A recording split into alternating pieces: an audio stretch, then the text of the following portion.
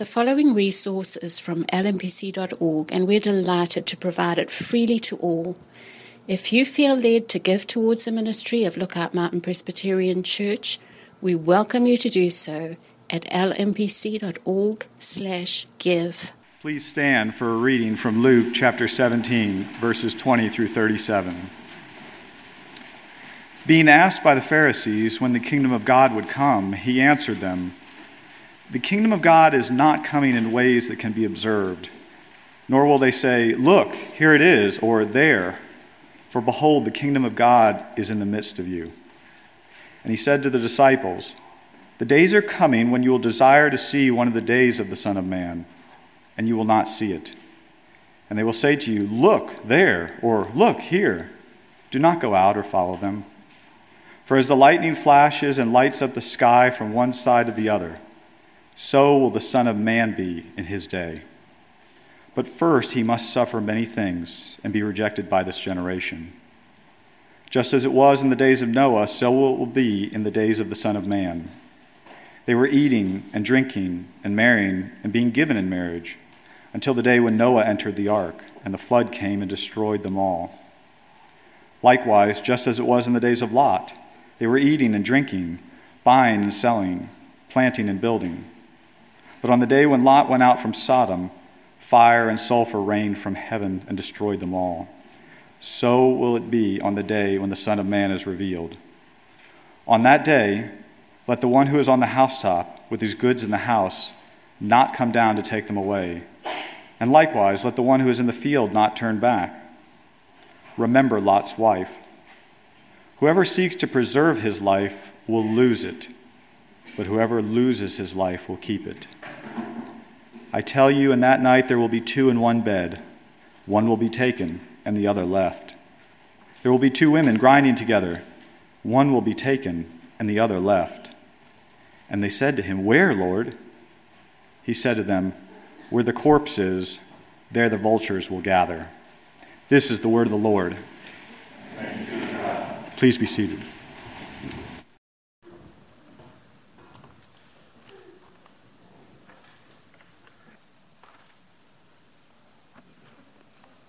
Well, good morning.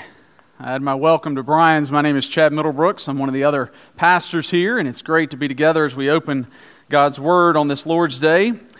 And we are continuing in our series in Luke's Gospel, and as was mentioned last week, Luke's narrative continues Jesus' journey to Jerusalem, where he will ultimately lay down his life on the cross to redeem sinners. And last week, we learned of Jesus' work of healing 10 lepers.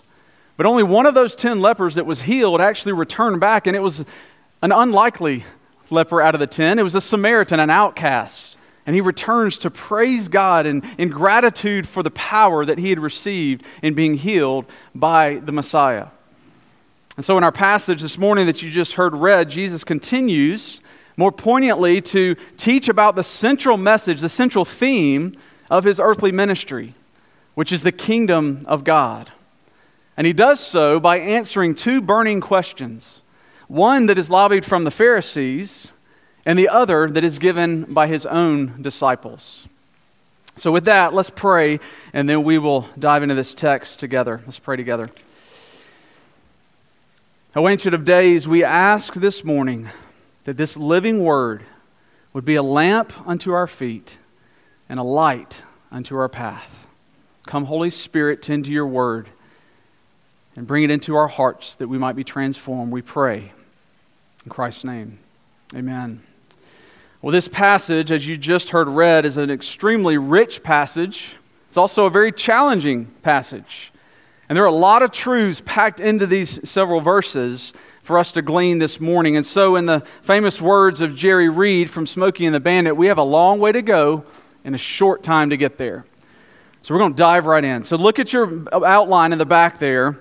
You see here, we're going to study this passage by way of these 2 points. We're going to Jesus is going to answer these two questions. And he's going to do so first as we see the already nature of the kingdom of God as the Pharisees question Jesus, when will the kingdom come? In verses 20 and 21. And then next, we'll learn of the not yet nature of the kingdom of God as his disciples ask the question, in essence, how will the kingdom of God come? in the remainder of our text. Now, from the beginning of Jesus' earthly ministry, Jesus has been proclaiming that the kingdom of God has come because the King is here. If we go back to Luke chapter 8, Luke tells us as he summarizes Jesus' earthly ministry in this way. He came proclaiming and bringing the good news of the kingdom of God. And elsewhere, Jesus himself says in Mark chapter 1, the time is fulfilled and the kingdom of God is at hand. Repent and believe in the gospel. Jesus has also declared the kingdom through the many parables that he has taught and will continue to teach in his earthly ministry, which illustrate the nature and the outworking of the kingdom of God. And so everything that Jesus has been teaching has been serving to illuminate the reality that God's kingdom has arrived because the King's here. And here in verse 20, the Pharisees ask this question, when will the kingdom arrive? Now, to be fair, we don't know exactly if this question is coming from a place of genuine curiosity or maybe it's coming from a place of antagonism. But either way, Jesus takes this opportunity to school the Pharisees in the already nature reality of the kingdom. Now, the first thing Jesus warns, he warns them of two things here in these first two verses. First thing he warns them, he says, don't expect the kingdom to match your assumptions.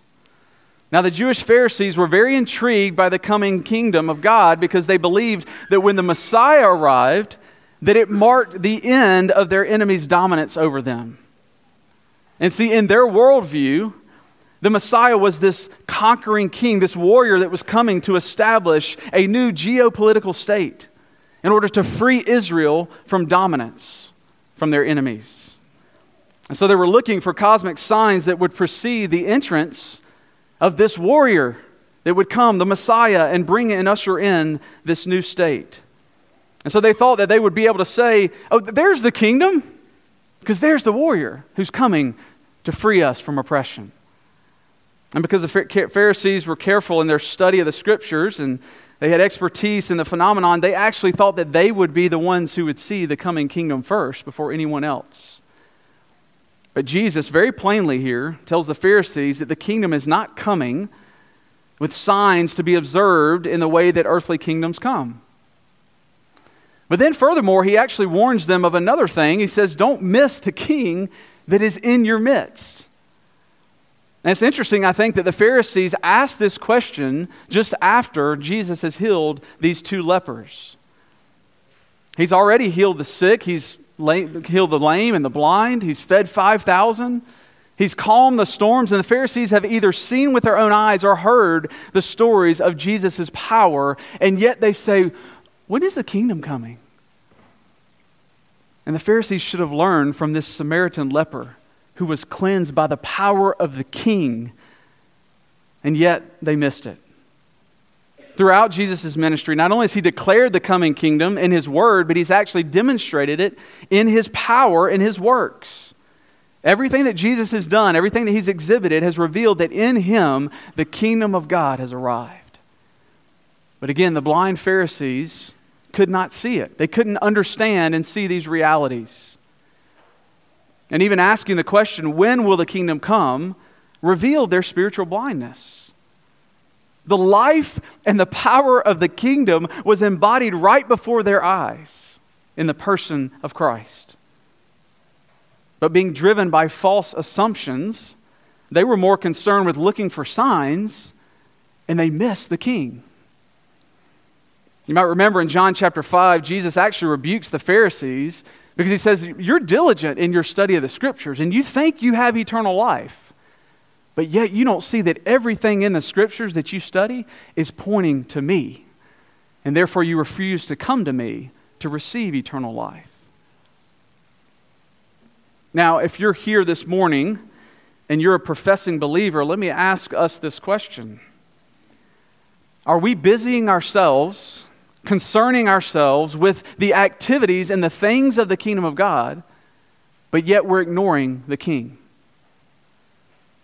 And as we make assumptions about Christ and His kingdom, which we often do we actually weigh those assumptions against the truth of God's Word to see if they're grounded in truth, or whether those assumptions are just our own ideas or the ideas of the culture around us? See, the kingdom of God is already, as it's been inaugurated by the coming King, Jesus Christ. And while we don't have Jesus physically present in our midst like the Pharisees did, we do have Jesus present with us because we have the power of the Holy Spirit who is not only with us as believers in Christ, but is inside of us, indwelling our hearts. We are united to Christ. And Jesus prayed this reality in John 17 in his high priestly prayer.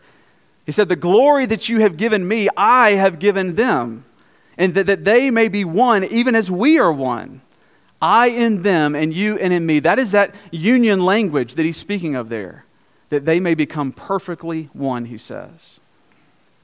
Life in Christ is never lived outside the presence of Christ. And so does the reality of God's real presence and the power of the Holy Spirit, does that impact how we daily think, how we speak, and how we act?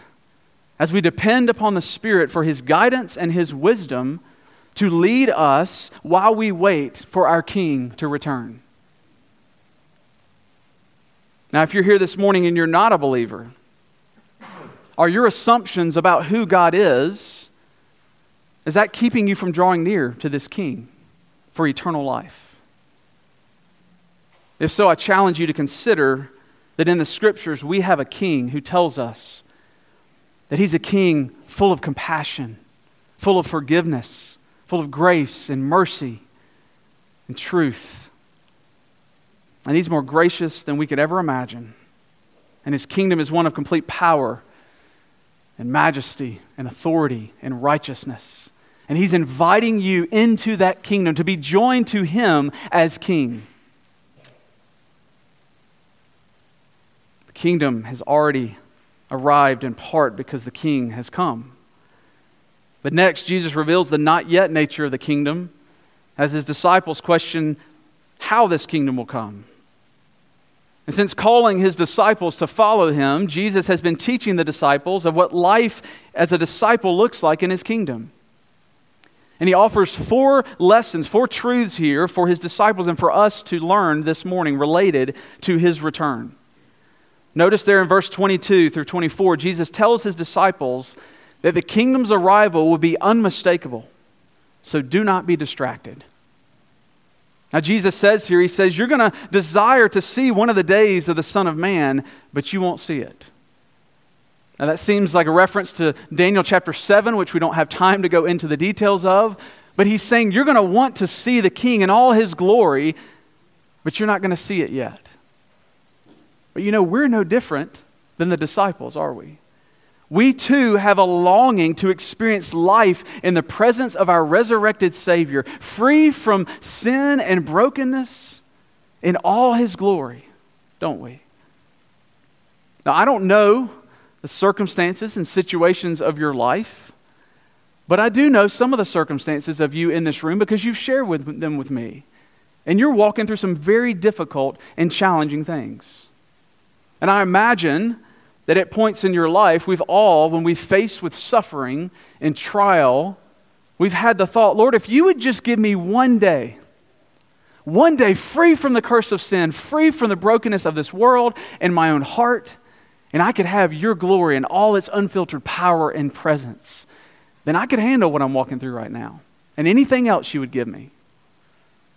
And Jesus knows that tension, that longing of our hearts. And so He tells us that when we're growing impatient, waiting on our King to return, He says, don't be deceived, don't be distracted by peripheral things that don't matter, because I am coming. In verse 24, He ultimately says, you'll know exactly when I come back. Kids, I know you've probably had this experience. You're lying in your bed, there's a thunderstorm outside, and you're trying to go to sleep, and all of a sudden, lightning strikes, and it lights up your room as if somebody flipped on the switch. It's so bright.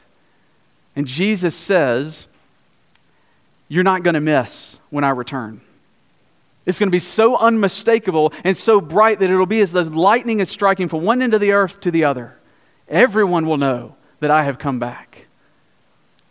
And so He's calling us, His disciples, to remain watchful for that day, not giving in to prognosticators who tell us when Jesus will come back, as many often do. Because if the Son of Man in his humanity doesn't know the day and time, I think it's safe to say no one else does. Second, Jesus teaches that suffering will come before the kingdom is fully ushered in. Now, though our fleshly tendency is to avoid suffering at all cost and to try to remove ourselves from any kind of discomfort, Jesus warns us that suffering is the pathway and it is the norm for us to be with him. Remember what Peter says in 1 Peter 4. He says, "Beloved, do not be surprised at the fiery trials when it comes upon you to test you as though something strange is happening to you. But rejoice insofar as you share in Christ's sufferings, that you may also rejoice and be glad when the glory is revealed." Jesus says here that he had to come and he had to be rejected by this generation and suffer on the cross in order for the consummation of the kingdom to later come. And this was prophesied in Isaiah 53, where we're told that the Son of Man would be rejected and despised and would be offered up on a cross in order to save for the iniquities of his people. But I think this is where we often feel the tension of the not yet of God's kingdom most acutely, because Jesus is asking us to concern ourselves less with trying to insulate our lives, trying to avoid suffering, and for us to be more concerned with concerning ourselves with kingdom life as he is laid out in the Scriptures. And as we go about our life seeking to follow Christ, we're not to be shocked when we face trials and sufferings of various kinds, because we are called to share in Christ's sufferings. But the only way we can share in Christ's sufferings is if we see Christ as both the sovereign high king who is over all things and the one who decrees all things that come to pass, but also the sympathetic high priest who empathizes with his people, who has gone through suffering far worse than you and I ever will, and he knows what we're going through. See, one of the true defining marks of a true child of God is sharing in the sufferings of Christ in this lifetime. So the question becomes, do I trust God and his perfect intentions behind everything that I'm called to walk through? And do I rest and rely upon the sufficiency of his grace and the power of his Spirit that I might persevere and faithfully endure until the day that either I die or the day that he returns, whichever comes first? See, the pathway to glory with Christ necessarily travels in this life through suffering. Next, Jesus, if you look there in verses 26 through 33, teaches us that preoccupation with life's activities causes kingdom indifference. Jesus is pleading with his disciples and pleading with us this morning, please prepare yourself for my return. Please get ready. And he compares his second coming to the flood of Noah and Lot's escape from Sodom, where both were days of judgment that God brought upon the people of the earth. And during Noah and Lot's days, people were eating and drinking and marrying and building and planting and doing all these things, Jesus says. But what does he mean by that? Well, the people were living their lives with a business as usual mentality.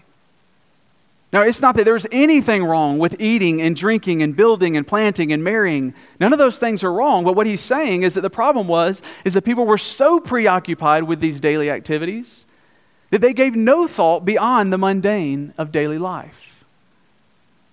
Therefore, they neglected the God who created them and the God who desired a relationship with them.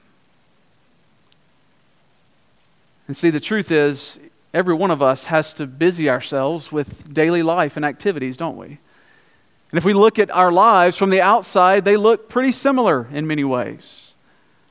But only you and the Lord and any of those that you trust that let into your life, that you confess your struggles with, know what ends you're proving your daily activities towards, whether that's for the glory of God or whether that's for selfish ambition and pursuing pleasures of your own. And so we must be honest with ourselves and with others about our struggle to make our daily lives and all the activities that we do throughout our day count for the glory of God.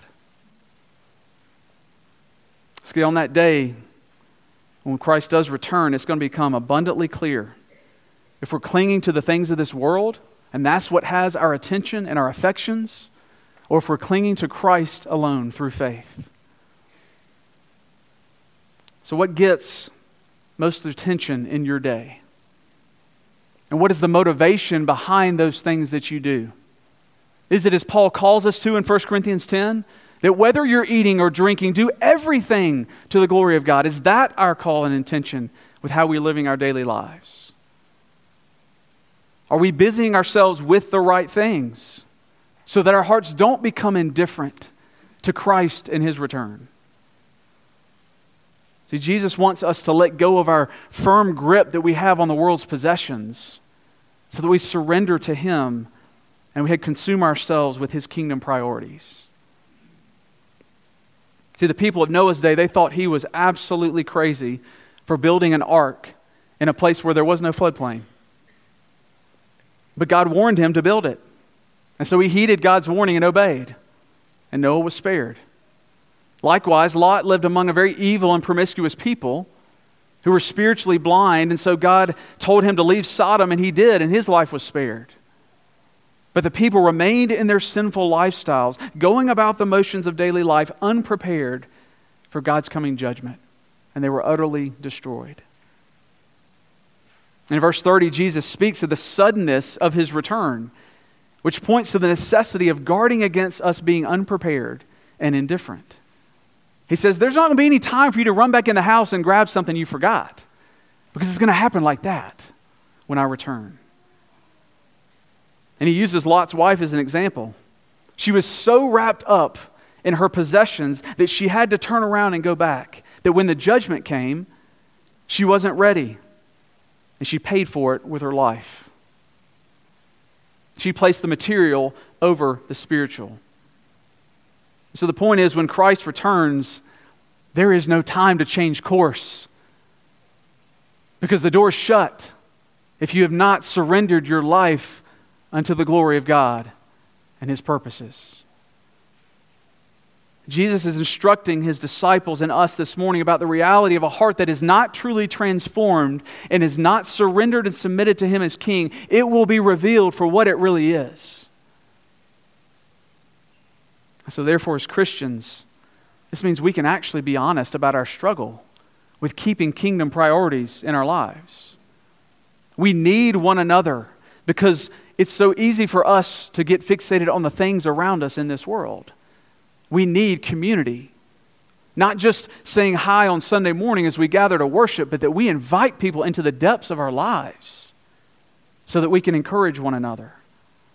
Because the kingdom of God and His sanctifying work in our lives cannot be seen by others if we're simply living in isolation apart from one another.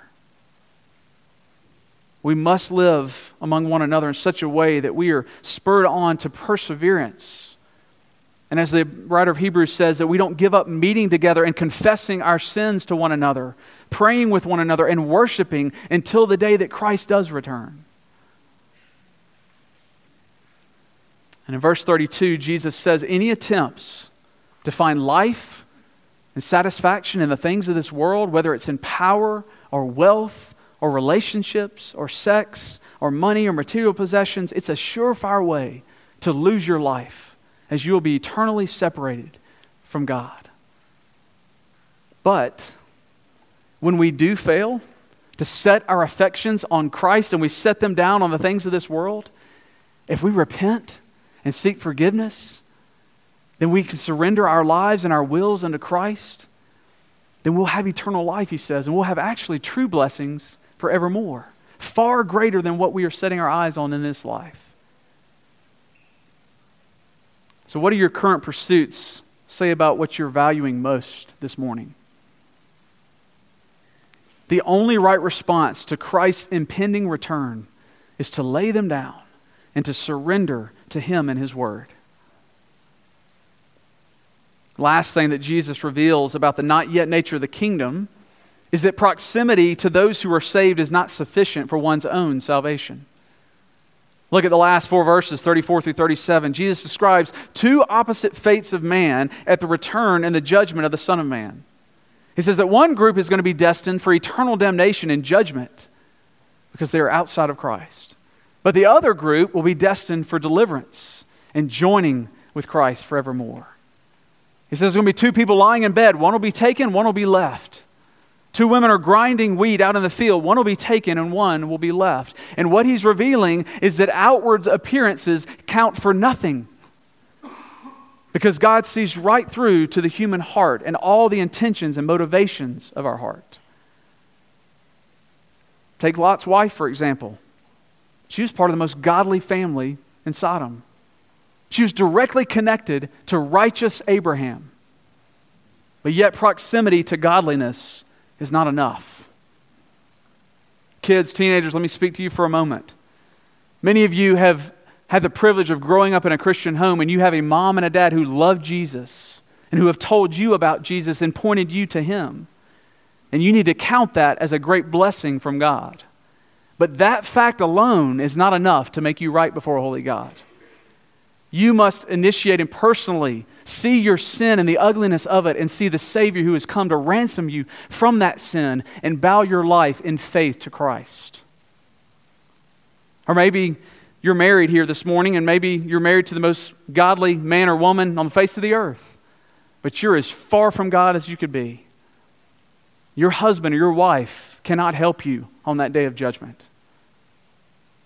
See, it's not proximity to faith that matters. It's possession of faith in Christ that matters. You don't want to be on the wrong side of God's judgment when Christ returns.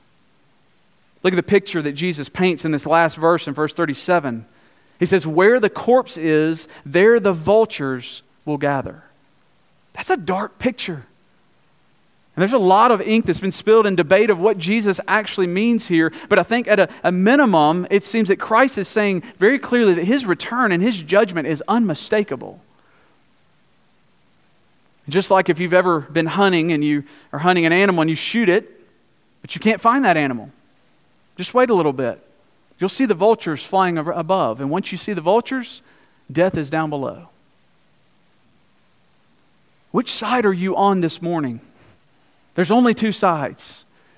The side of self-reliance, trusting in the things of this world to make you happy and fulfilled, or the side of Christ, the King who has come and who is coming again to conquer and bring the consummation of His kingdom in fullness in all of His glory. What good is it to succeed and profit in this life, but yet forfeit your soul for all eternity? Are you ready for Christ to return? If you're not, may today be that day that you make preparations and surrender your life unto Christ alone. And if you are a believer in Christ, take comfort that even though God doesn't promise us immunity from suffering and death in this life, He does promise us abiding life with Him for all eternity when we hide ourselves in Him, safe from that coming judgment when He returns. Let our priorities be kingdom priorities. And let the world see that we are pursuing something far greater than what this world can offer. A King who is coming. Let's pray. Father, as we prepare now to feast at your table, we ask that you would nourish and strengthen us so that we're compelled to carry out your kingdom priorities and purposes, busying and readying ourselves for your gracious return. Father, we do thank you for the promise and the confidence that our King is reigning now and He is returning one day. Lord, would you do this for our good in Christ's name? Amen.